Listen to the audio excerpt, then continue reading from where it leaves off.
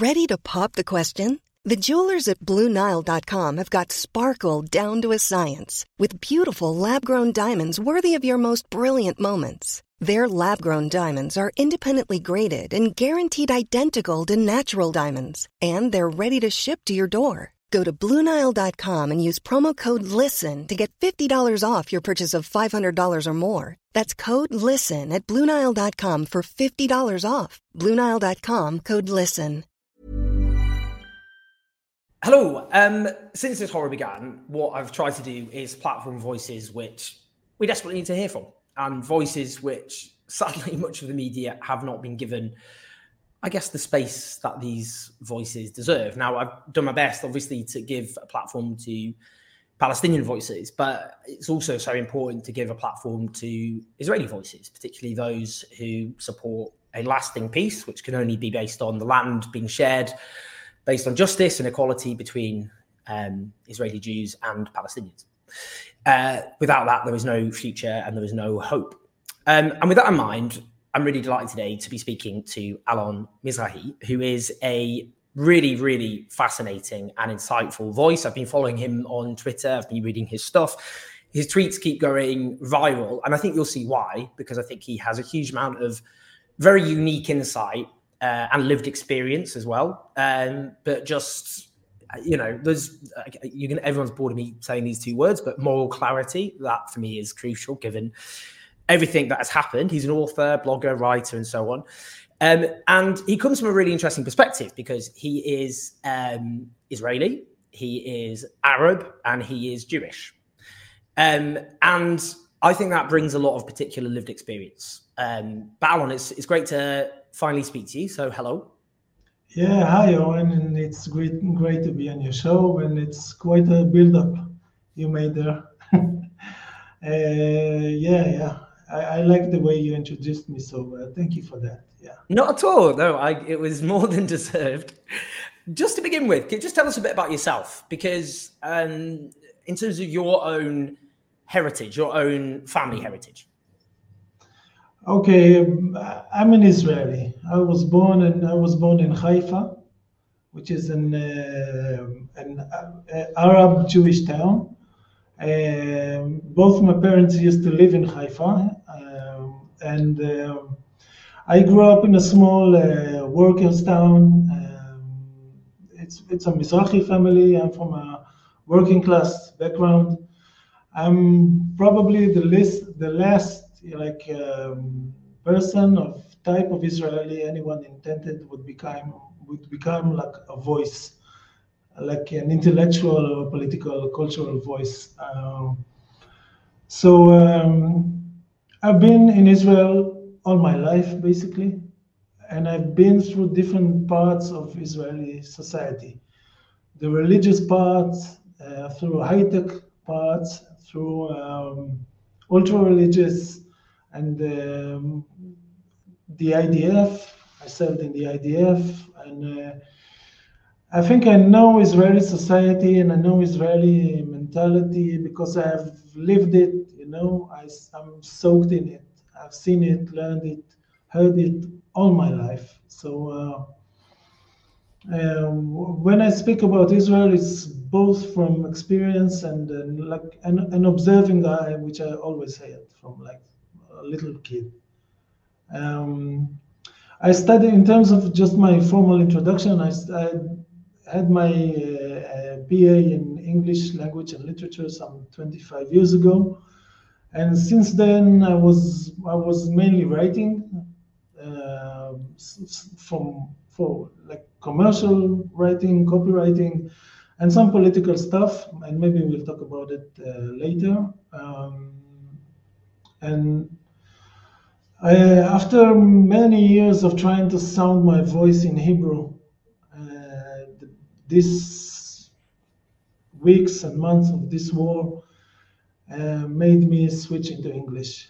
And this is how I got to your Twitter and your attention. This is basically why I'm here. So so I'm as Israeli as they come, but I've always been kind of a rebel, you could say. I was anti-establishment since I can remember myself.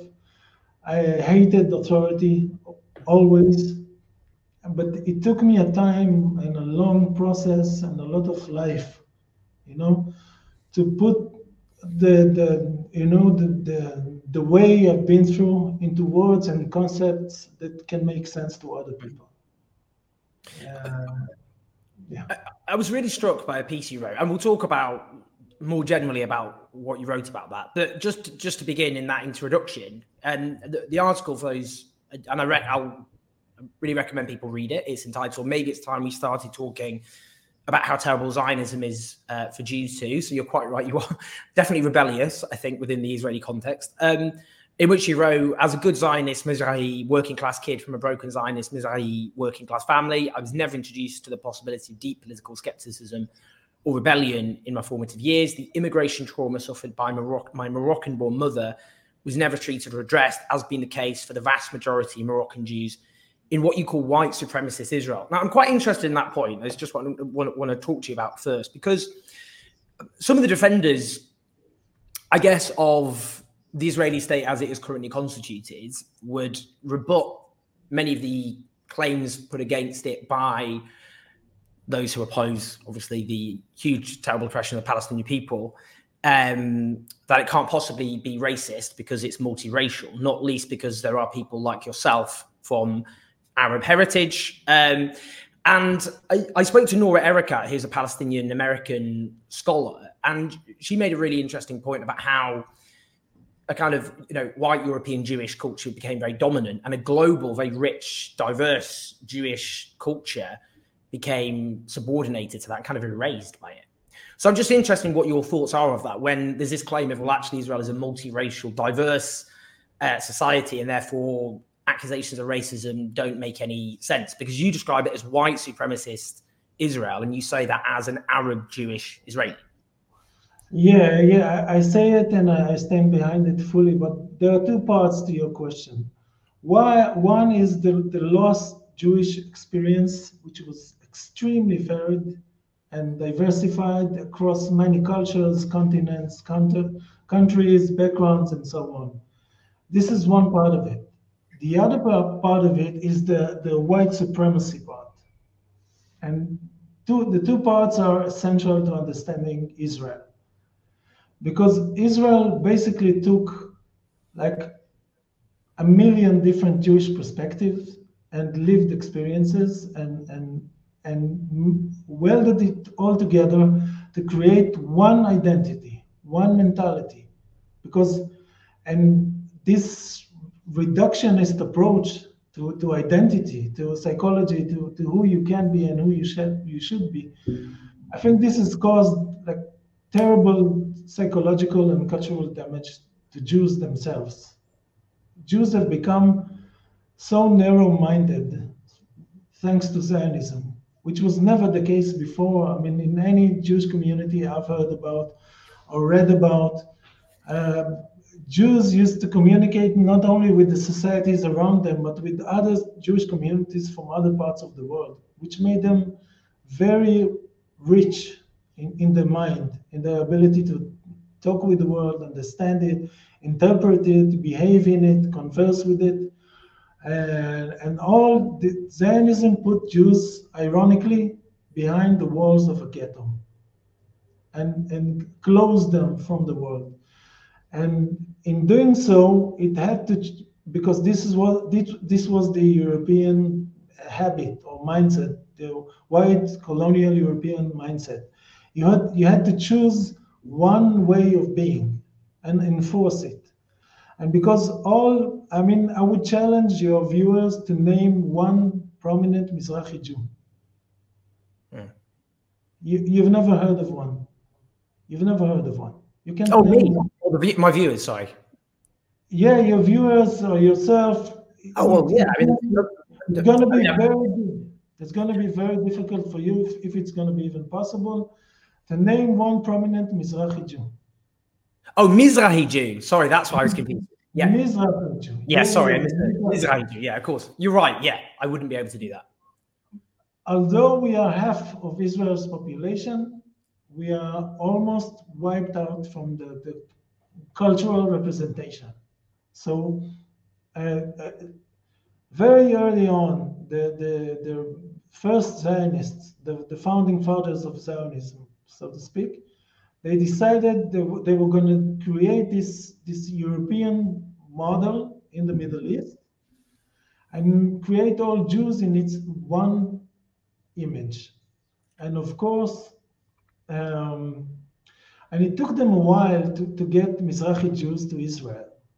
The most Jews that immigrated to Israel until 1948 were European Jews who were escaping the growing anti-Semitism in Europe. Most Mizrahi Jews, and frankly, most Jews in general, were not so enthusiastic about Zionism. Most of them chose to go to America, for instance, and Mizrahi Jews, Moroccan communities, some Jews came to Israel and they also came before Zionism. By the way, they were erased from Zionist history as well. The contribution of Mizrahi Jews to the what is called Shivat Zion. And just so, by the way, just so people are clear, when we talk Yeah. about Mizrahi Jews, just in case people aren't clear about the definitions, we mean Jews from predominantly Arab Muslim majority nations. Yes, exactly. Yeah, I was assuming people know that, but of course, there's no reason they would know that. So, Mizrahi Jews they are an accident in Zionism, basically. I think that there was never a plan to bring them to Israel, to the renewed Zionist state, because Arabs and Muslims and brown people were seen as inferior in Europe, and we know this is the case until today, sadly, tragically. It was much more so 100 years ago.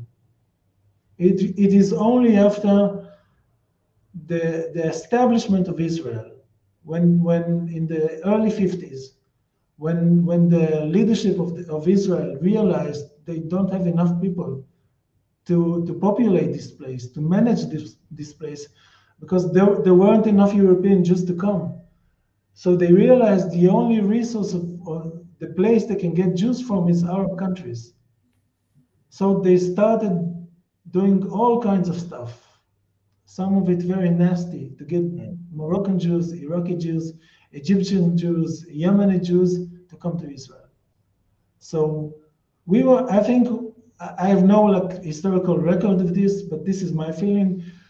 Mizrahi Jews, Arab Jews were not part of the Zionist plan, and they still are not to this day. You know, they are still not part of the plan. Israel sees itself as a Western. It's so funny. How is Israel in the West? How is Israel a European?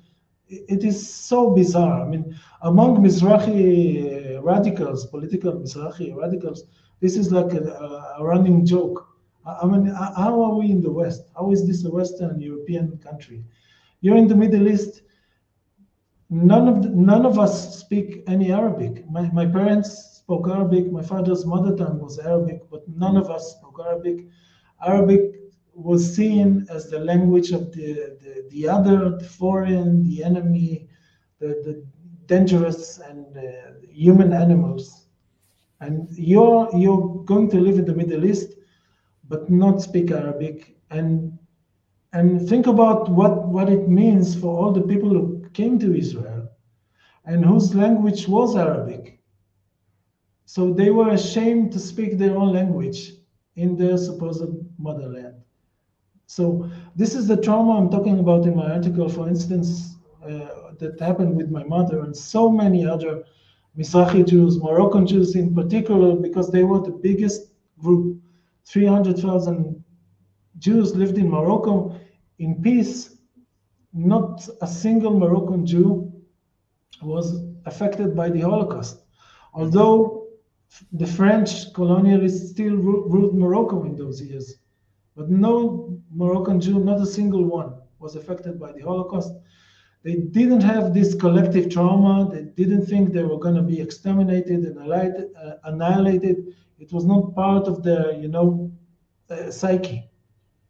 This they acquired in Israel. This idea that we are all going to be killed. Everybody wants to kill us, exterminate us, and annihilate us. Everybody hates us so much. this is the mentality Israel gave to Jews, and it's built on this sense of trauma, and all the original sins of Zionism have, I mean, on October 7th, have reached such a level of maturity that everything exploded at the same time. I mean, the isolationism, the racism and hatred of Arabs, the victim mentality, all of this, all the very known and documented sins of Zionism have reached a boiling point more or less at the same time. This is why Israel has such a hard time conceptualizing this in a way that's constructive. And it was clear to me, I'm sorry. No, carry on. It was clear to me, and I wrote it on my Twitter when I was still writing in Hebrew. This is not just another disaster. This is the end.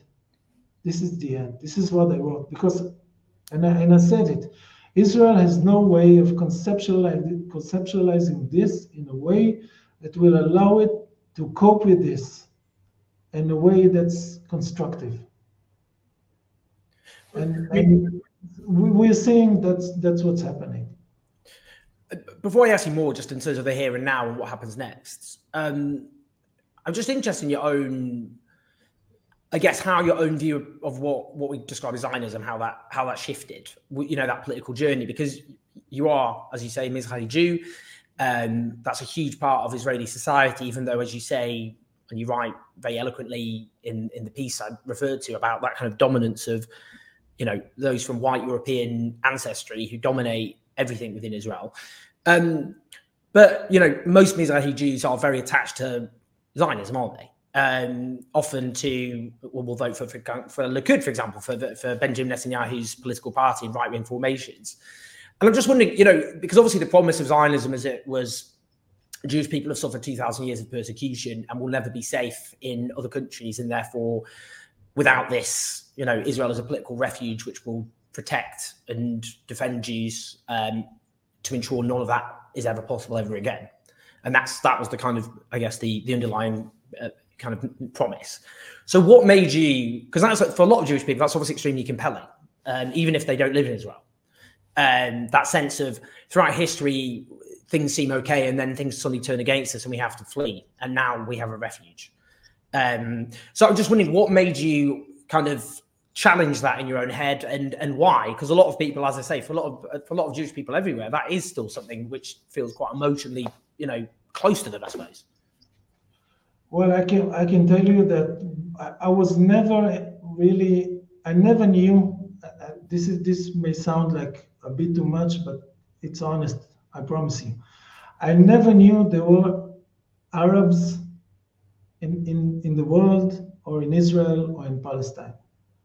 I was never introduced, except as part of my own very limited family experience, which really was what saved me, because this was a path to redemption. Mm-hmm. But throughout Israeli education system, in all my years, in all my schools and all my classes, and there is never one single case, one single class where you would see an Arab person who is a legitimate member of society with legitimate background, legitimate history, legitimate language, legitimate way of talking, dressing, whatever. So this is Israel's greatest success, and this is also its demise, because you can only keep people in this bubble of denial for so long. Eventually it bursts. And on October 7th, it burst big time. There was no denying anymore that we share this land with other people. And this really bizarre attempt at creating an isolationism in a place that's soaked in Arab history and Arab culture and language and people from Arab descent. This is such a tragic choice for Israel to do, but this this also reflects what happens to me on my personal journey, because what happened to me was my young brother died in a motorcycle accident. I'm sorry to hear that. That was in 2009. My younger brother was my best friend and my soulmate and my whatever in life. I never loved anyone as much as I loved my young brother. It was called Gidon, and he died in a motorcycle accident, and it really shattered my world completely. And the moment I got news of it on a phone call from his then wife, I knew immediately that everything I knew about life was going to change, and my life is going to change. And the only way for me to be able to survive this is to find the most radical and extreme and pure form of truth in my life. I have to have truth. And so I started this, because so much of my life and what I had known before broke. I decided I'm going to embrace this. I'm going to break stuff myself. I'm going to get rid of stuff, rid of beliefs. This really connected with the rebel I had always, used to be, but I forgot I was. So as part of this journey, I started going to therapy. And in therapy, I was, beginning to open up and to realizing suddenly became aware I was Mizrahi. Because this too is also always denied in Israel. Today it's a little bit allowed because the Likud builds some of its power from it, from the frustration and the pain of Mizrahi Jews. But it's using it cynically, channeling it to hating Arabs, not fixing Israeli society. But that's another matter.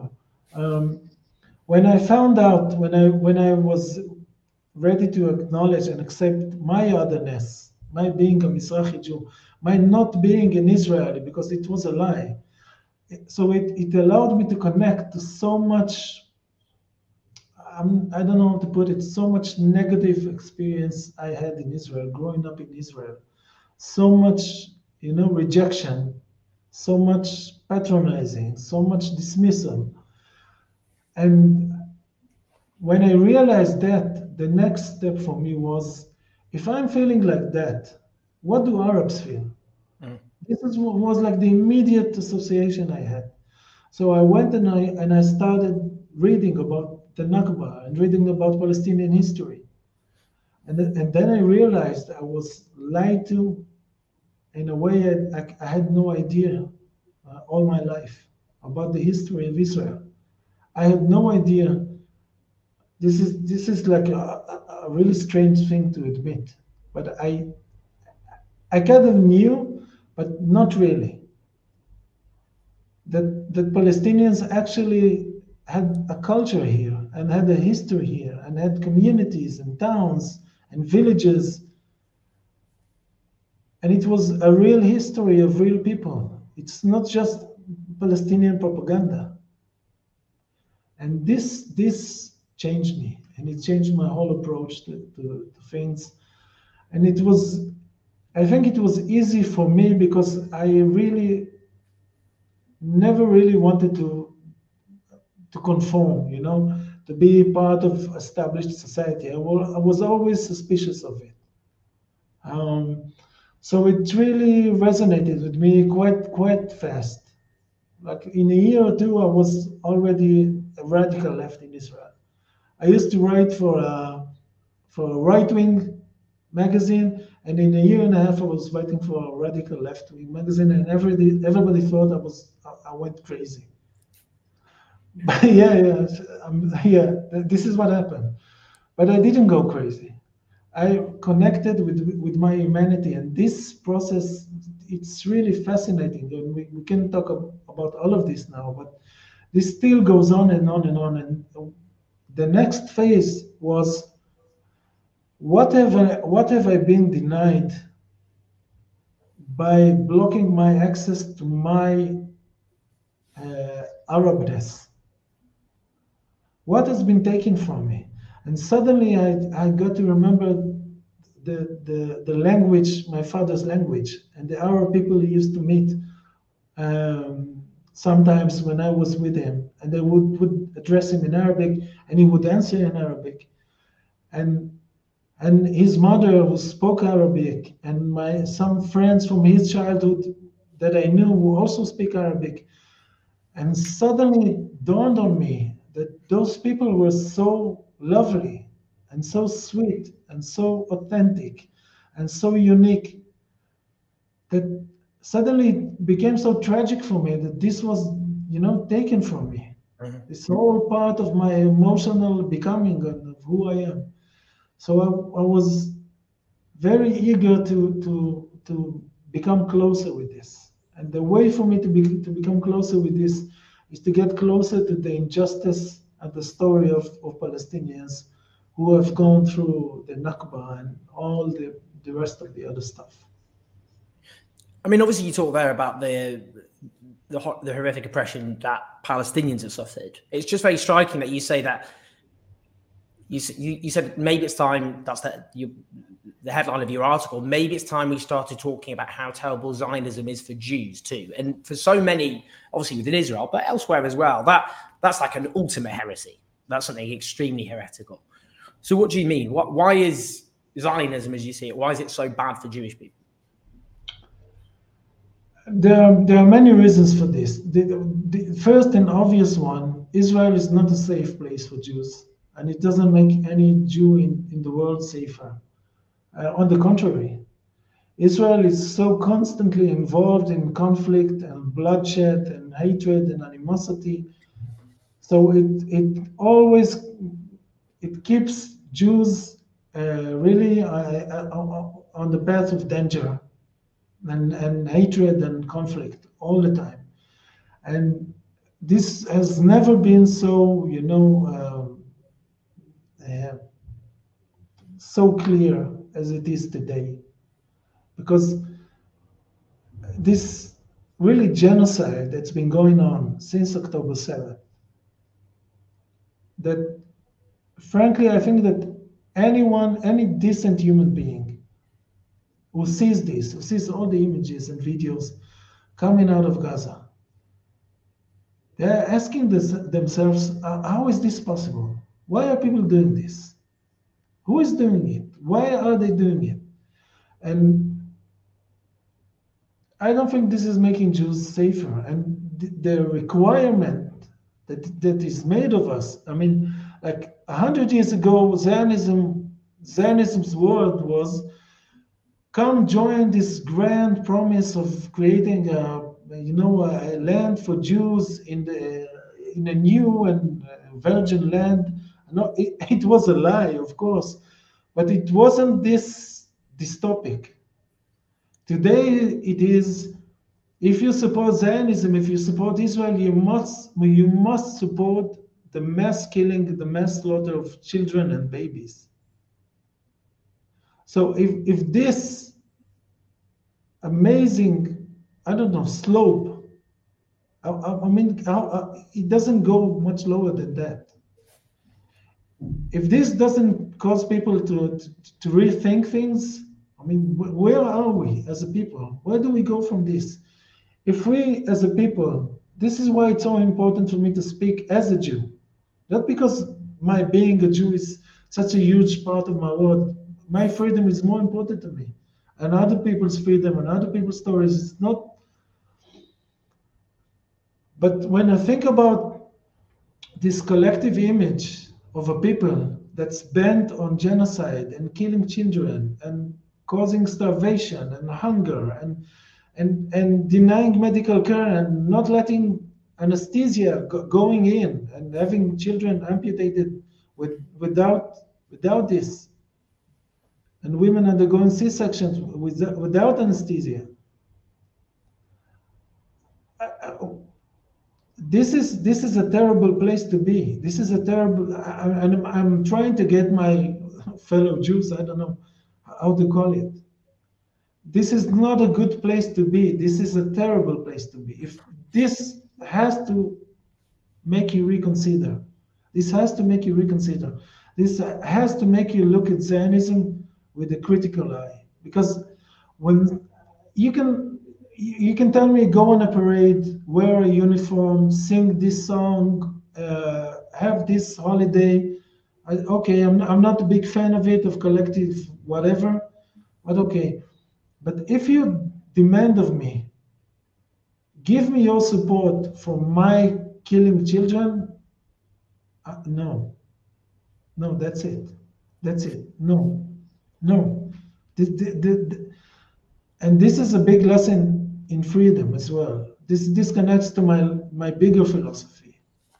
So much of what's fucked up in our world is because people, and we see this in the States today and in the UK and in so many other places, people are being drawn into doing or participating or being silent in the face of evil things because they can't say no, because this conformity or conformism is stronger than their sense of self.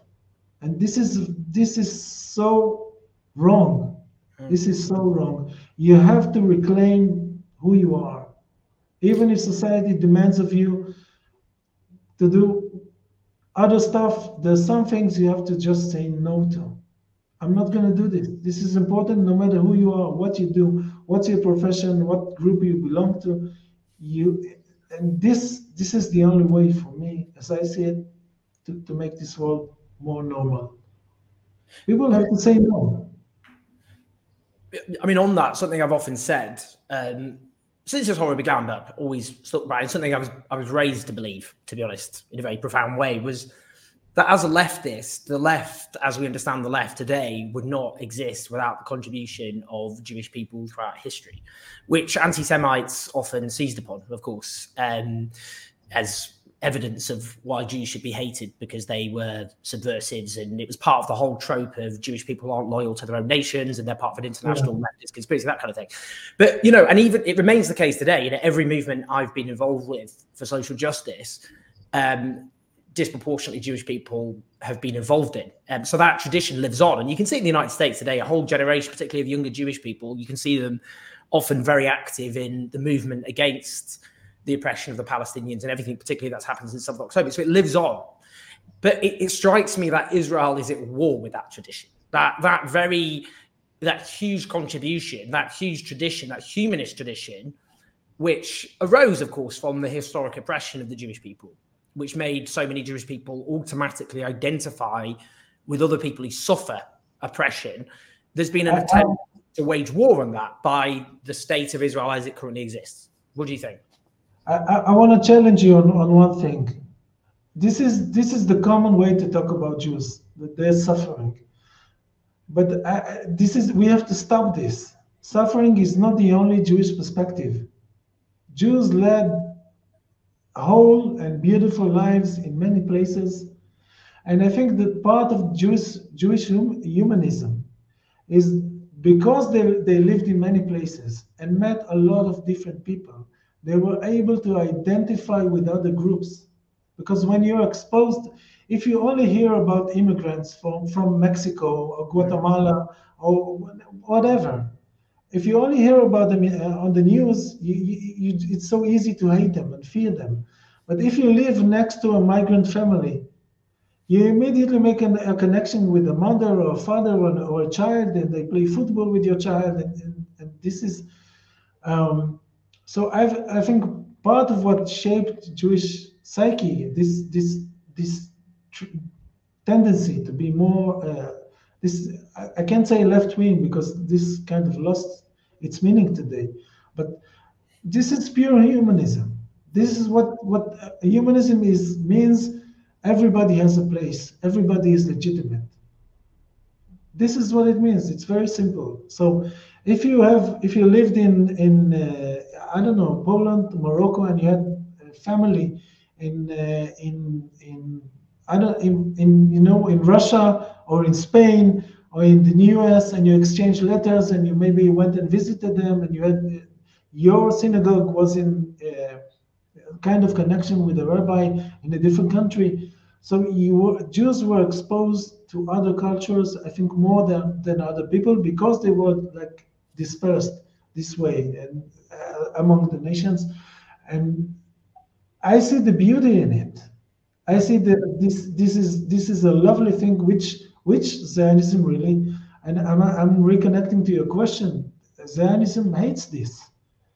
Zionism is a singular solution to a singular question. Zionism is the supposed answer to how do I prevent Jews from being pogromed?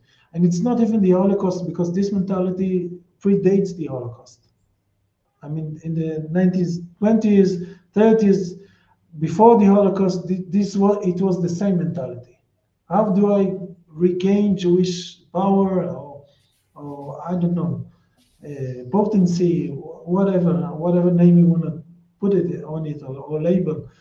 And in order to do that, I have to mobilize every resource, every mental, psychological, physical resource I can have, because this is what singular, solutions do to people, to people's minds. If this is the answer to all your troubles, then you have to put everything you have into it, and everything that doesn't relate to it is unnecessary. It becomes cumbersome. You need to get rid of it. So all of Israel has become basically IDF. Ryan Reynolds here from Mint Mobile. With the price of just about everything going up during inflation, we thought we'd bring our prices down. So to help us, we brought in a reverse auctioneer, which is apparently a thing. Mint Mobile Unlimited Premium Wireless. How to get 30, 30, bit to get 30, bit to get 20, 20, 20, bit to get 20, 20, bit to get 15, 15, 15, 15, just $15 a month? Sold! Give it a try at mintmobile.com/switch. $45 up front for 3 months plus taxes and fees. Promo rate for new customers for limited time. Unlimited more than 40 gigabytes per month. Slows full terms at mintmobile.com. Everyone knows therapy is great for solving problems, but getting therapy has its own problems too, like finding the right therapist, fitting into their schedule, and of course, the cost. Well, BetterHelp can solve those problems. It's totally online and built around your schedule. It's surprisingly affordable too. Connect with a credentialed therapist by phone, video, or online chat, all from the comfort of your home. Visit BetterHelp.com to learn more and save 10% on your first month. That's BetterHelp, H-E-L-P.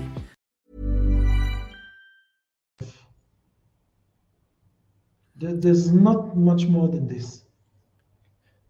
A very common trope, well, not trope, argument, I suppose, which is promoted by, I suppose, the Israeli state. Benjamin Netanyahu himself has repeatedly pushed this position, but also across the West, is that anti-Zionism is anti-Semitism. It's a form of anti-Semitism. Anti-Semitism mutates in different contexts, and this is its latest mutation. And the US Congress passed overwhelmingly a resolution declaring anti-Zionism to be anti-Semitism. What would you say to that when that argument is made? I can spend, I think, a week just ridiculing this statement from a different perspective. I mean, this is so ludicrous on so many levels. I mean, first of all, Judaism exists like 2,000 or 3,000 years. Zionism only exists 100 and something years. So what does it mean? Before Zionism, there was no Judaism? Zionism, if anything, it's an experiment in Judaism. It's one branch, even if you want to look at it favorably as a Jewish institute rather than a white colonial European thing. But even if you want to do this, this is just one branch of Judaism. This is one experiment, one period of time. We don't know how long this is going to last. We really have no idea how long this is going to last. And maybe in retrospect, it's going to be so much easy to see how stupid it was.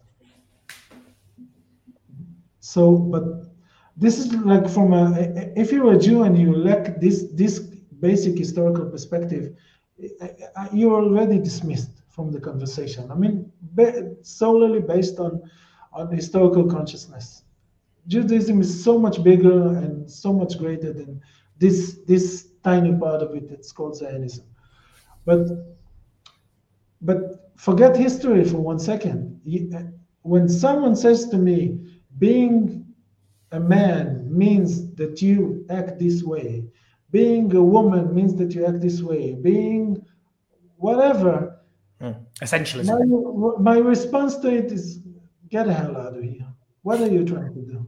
What is this nonsense? There's no, this is this singularity I was referring to earlier. I mean, the period in history where people feel, legitimate in saying to other people, there's one way to be whatever. There's no one way to run a marathon. There's no one way to get up in the morning. There's no one way to make breakfast. So how can there be one way to be Jewish? This is such nonsense. But further, I mean, Judaism always had divisions, always had sects. I mean, in Eastern Europe, there were so many different sects and schools of Judaism. So like many. The Bund, for example, very famously. Who? The Bund in Poland, the Bund. Yeah, the Bund. Yeah, you had the Bund, you had communist Jews, you had ultra-Orthodox Jews. So this is ahistorical. This is narrow-minded, and this denies reality on a very basic level of just recognizing the richness of Jewish perspective. And there are so many Jews who oppose this in the States, in other people. I mean, if you even shut them out from the conversation, this speaks volumes as to your ability to talk with your neighbors, to talk with Arabs, to talk. I mean, you cannot have a country, you cannot run a country, any country. I mean, all countries are the same in this regard. You cannot run a country and say, this is an island unto itself. I have no consideration for no one is relevant for me, no one understands my experience. I don't give a damn what anybody. I mean, when someone talks like this, I mean, what else can you do than just really ignore them? This is so foolish, and I think this mentality would have been forced to meet reality a long time ago, had it not been for this stupid US-American support. Because what the US is doing, it's helping Israel remain a bubble. It prevents Israel from meeting reality, meeting its neighbors, meeting other people, meeting the world, meeting other Jews, other perspectives, just being alive. This is what being alive means. You meet other perspectives, other people, other stories. But Israel prevents itself from doing that. And of course, it's going to get more and more violent because it's more and more frustrated, more and more angry. Because this is what happens to you when you disconnect from society, from people, from life. This is what happens. You don't become, it's no comfort to be isolated. It's a frightening thing. So this I think it's really tragic. I mean, Zionism from the beginning was a problematic idea, to say the least, and maybe an illegitimate idea because, I mean, superimposing a fictional state solution to one people on top of other people, natives, I wouldn't have bought into this had I lived 150 years ago. I would say it doesn't make sense. I don't want to cause pain and tragedy to other people. But the psychology Zionism took on, I mean, through time, which we see today, this is getting worse and worse all the time. More isolated, more violent, more delusional, really delusional, because you can see it very clearly every time an Israeli spokesperson speaks, sits down for an interview with anybody. It's almost, you feel sorry for them because they are not able to respond to a question like you would expect anyone to give an account of anything. They are not able to do it because at this stage, Israel and Zionism has become so bottled up and so closed. I have no idea what's going to come out of it, but nothing good. Well, on that, I mean, there's a couple of other things I wanted to ask you, which were linked to that. And one is, I mean, look, I interviewed Raz Sigal, the Israeli American associate professor of genocide and Holocaust studies, and he calls this what's happening in Gaza textbook genocide. In fact, he said this nearer the beginning of all of this, to be honest. The point he made is that intent is so rarely spoken. And, a key plank of South Africa's case at the International Court of Justice is the myriad examples of statements made by Israeli government ministers, Israeli politicians, Israeli army officers, Israeli soldiers posting TikToks and various other social media contributions, journalists, media outlets, which are just so genocidal out in outlook, which is actually very rare. And then you have the polling, which I've referred to, which is disturbing. When you get 83% saying that of 83% of Israeli Jews say they support driving out the Palestinian population of Gaza, or, dressed up as voluntary migration, which is a nonsense, or 60% oppose humanitarian aid, which just means people being starved to death brutally. I mean, that looks like genocidal mania. I mean, it looks like a form of genocidal mania. And I just want to know, that's how it looks on the outside. And I just want to know, how profound is that? How much of is much of Israeli society actually in the grip of a form of genocidal mania, or is it, are there bigger chinks of light that we need to be looking at? Honestly, this question almost makes me cry.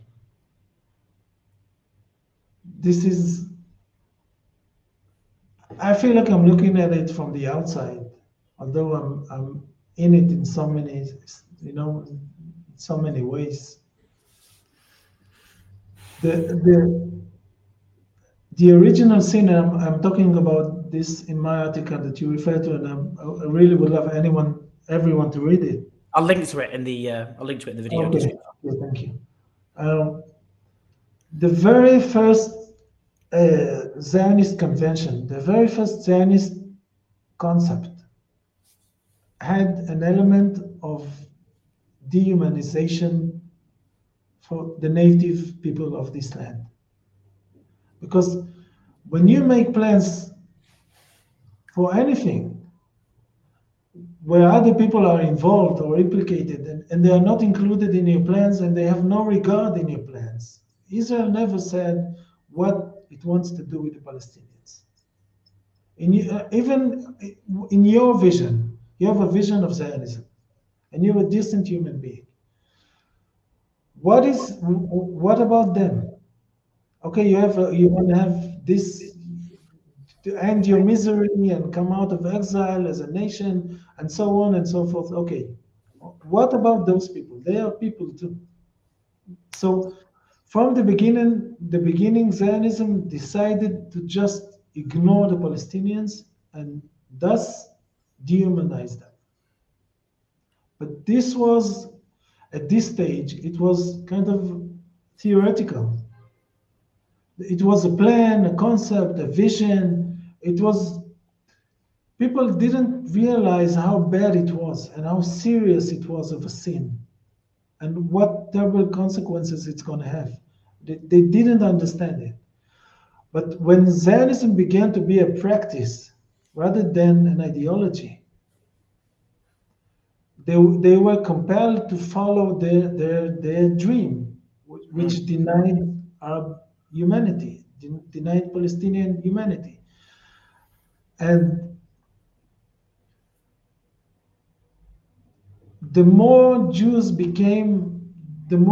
distant Jews became from the experiences of the Golan, so it's called in Hebrew. I mean, the places of so-called exile, all the communities outside of the land of Israel where Jews were, the more distant they became from this experience, And the more they forgot about all the life and culture. Listen, I've been to Morocco and I went and visited a 500-year-old synagogue. And it was one of the most amazing places I've seen in my life. It was so beautiful, so comforting and beautiful. And it had so much history because immediately I get to thinking, a child went here and his father went here and his grandfather and his grandfather. So many generations of people came and prayed in this place, it is beautiful. But the more Jews forgot about this and forgot about everything they had, all their past lives outside of this land, the more the idea of denying Palestinian humanity become a central part of who they are. And today, this is all what being Israeli means, really. This is all that's left. Denying Palestinian humanity. And this is the explanation how Israel treats people with this kind of disregard and a flagrant cruelty. This is to demonstrate even to Israelis themselves, these are not people. These are not people. These are not people. And so this terrible original sin, as time went by and it took root and it became more and more central to Israeli identity, because always I think that Israeli leadership and Zionist leadership always had this awareness that they were telling a lie. I mean, they were telling a lie about Palestinians, that they were not here, that the land was empty, that they were not people, they were just immigrated from Arab countries in the early 19th century and so on. They knew it was a lie. Mm. They knew it was a lie. So they had guilt, but they couldn't find any way to channel this guilt. So they made things worse. They become stronger in their like stupid belief, because this is what you do when you have no outlet. You know, when you're locked up in a mentality that doesn't allow you, a way out. We all sometimes think irrational thoughts, but then we go out and we meet someone, and maybe, I don't know, a car goes by, someone calls, I don't know, and then we have this, we come to our senses. But Israel has made it impossible for itself with the so-called help of the United States, because this is why what I told you earlier. If Israel didn't have this kind of unconditional support and it go on its adventures, it would be punched in the face so strongly it would have been forced to regain consciousness, so to speak, and say, okay, what am I doing? I can't do this. I need to refigure, recalculate, do things differently. But Israel is never forced to do this. Israel can do whatever it wants and never face the consequences. So it becomes crazier and crazier and crazier because it doesn't have pushback. It's like a spoiled child, who's never said no to, and becomes, more wilder and wilder and more uncontrollable. This is what happens, especially if they started, a little bit unruly to begin with. Well, that's my final question, really. I mean, looking for hope in the current context is a challenge. I accept that. But, it's easy to just arrive at the most pessimistic possible conclusions. Given the dynamic within Israeli society, as you say, given the nature of US patronage, given that's the global hegemon, kind of helps if you've got that on your side, but it also means there is no check on, I guess, the sorts of attitudes that you're talking about. I mean, I often bring up South Africa, and the reason I do is white South Africans overwhelmingly bought into apartheid, but they were forced, kicking and screaming, frankly, to abandon it. And that was partly because of international pressure. And it was seen as, it became seen as completely morally acceptable for anyone to support the nature of apartheid South Africa. That is not happening in this particular context. So there isn't any check on what we're discussing. So it's easy to just look at this and think, well, a lot of people are going to die. A lot of people have already died. A huge number of people who are still alive, who are still with us, are going to die, often horrific deaths. And that's happening as we're speaking to each other anyway. That there's every chance Gaza will be, that its population will be driven out. That basically there'll be a claim that is inhospitable. And for humanitarian reasons, the population have to leave. And then you can see in the West Bank, as well as the constant attacks on the Palestinians there'll be kind of provocations, which will then be, on the basis of driving out that population and expanding the settlements. And then you just think, well, the Palestinian people have no future and they will go the way of many indigenous populations throughout history. And Israel will just get away with it and become an increasingly, its nature will continue to degenerate in every sense. That's pretty bleak. Is there any possible hope? And how? How do we get to something which isn't the gruesome scenario I've just sketched out? I'm not sure there is hope, Owen. I'm not sure there is hope for Israel. It's terribly sad for me to say. And it's not even the funny is not the right word, but it is kind of funny in a dark humor, scary way, That it's not even reality. Israel's worst enemy is Israel itself. It's not the Iranians, it's not Hezbollah, it's not certainly not Hamas.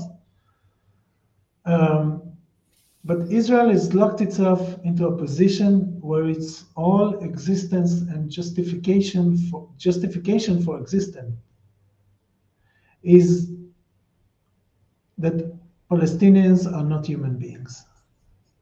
The dehumanizing and dehumanized image of Palestinians have become the bedrock, and Israel hangs onto it like it's a lifeline. Mm-hmm. It doesn't know that this is the rock it's sinking with. Mm-hmm. And I think that Israel will. This is none of us is a prophet, but I think Israel is going to do some really crazy things in order not to admit that it was wrong. And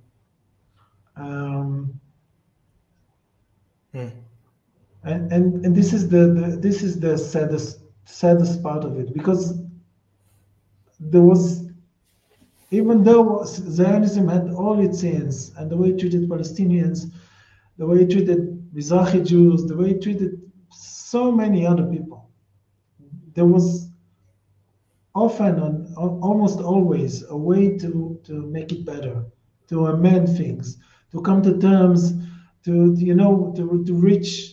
reach out for a hand, to do something that will change the atmosphere, change course, but this is, and I think that the fact that we have Netanyahu, who is like Netanyahu is like the ultimate manifestation of the paranoid Jew. Okay, this is by no means the only. I mean, we all know this. There's no need to say it, but it's like this Jew is like a victim, a terrible historical victim on the one hand, but a huge triumphant victor on the other. I mean, we are going to be destroyed, all of us, but we are somehow miraculously going to flip things around and kill all our enemies. I mean, for normal people, the two sides of this scenario are just insane and are unwelcome. But for Netanyahu, this is like the only script he knows: either total annihilation or some kind of mythical victory, which is which is not possible. I think Israel is going to get crazier until it attempts it. But it's not going to succeed because I think this is, much to Palestinians' luck. Because the USA today is not as powerful as it was 20 or 30 or 40 years ago.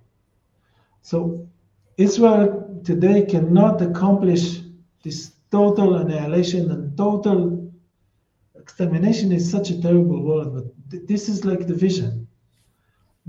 Disappear all Palestinians. If Israel cannot accomplish this today. Even the most corrupt Arab regimes, even its, most sheepish European countries, they can't stand for it. It's not possible. You can't do it today. This is not the world of 70 years ago or a century ago. They can't do it.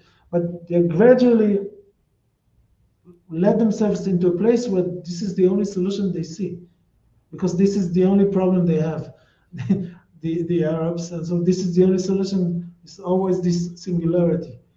So I think Israel is going to attempt it, and I think it's going to fail, and the fact that the empire is failing itself. And this all talk about the regional war, I don't think the US, people are so really bought into this propaganda that the US is such a superpower that it can win any war it wages anywhere on this planet. When we have seen this past 20 years, it can't win anything. No. It can't, it can't defeat the Taliban. It can't defeat. It was forced it's being now forced to leave Iraq after all the manipulation and all the genocide that went there and all the atrocities that went there. Libya. Yeah. And Iran is not the Iraq or Afghanistan of 20 years ago. Iran is a very serious actor, a very calculated and strategic and powerful actor. The US cannot just wipe out Iran. This is not going to happen. It's going to end up very badly for the US and then consequently for Israel as well. Because when Israel does not have this umbrella of protection, and when the US cannot provide endless aid, maybe because its airplanes or boats are sunk or intercepted over the Atlantic or the Mediterranean somewhere, Israel is going to find itself in a very deep hole. So, this wasn't the hope you were hoping for. Well, what I'm always more interested in is truth and honesty. It's better to tell the truth than to offer false hope, and that's what you've done. And Alon, it's been such an honor. If we look throughout our blood-soaked history as a species, there were two responses to the horrors that humans are capable of perpetrating against each other. You either respond by allowing your humanity to be degraded or to be deepened, and you've responded by deepening your humanity. And if others were to respond in the same way, then we wouldn't be living in the world that we do. But it's been such an honor to hear you speak so eloquently, so beautifully, and so humanely. And I think that really came through.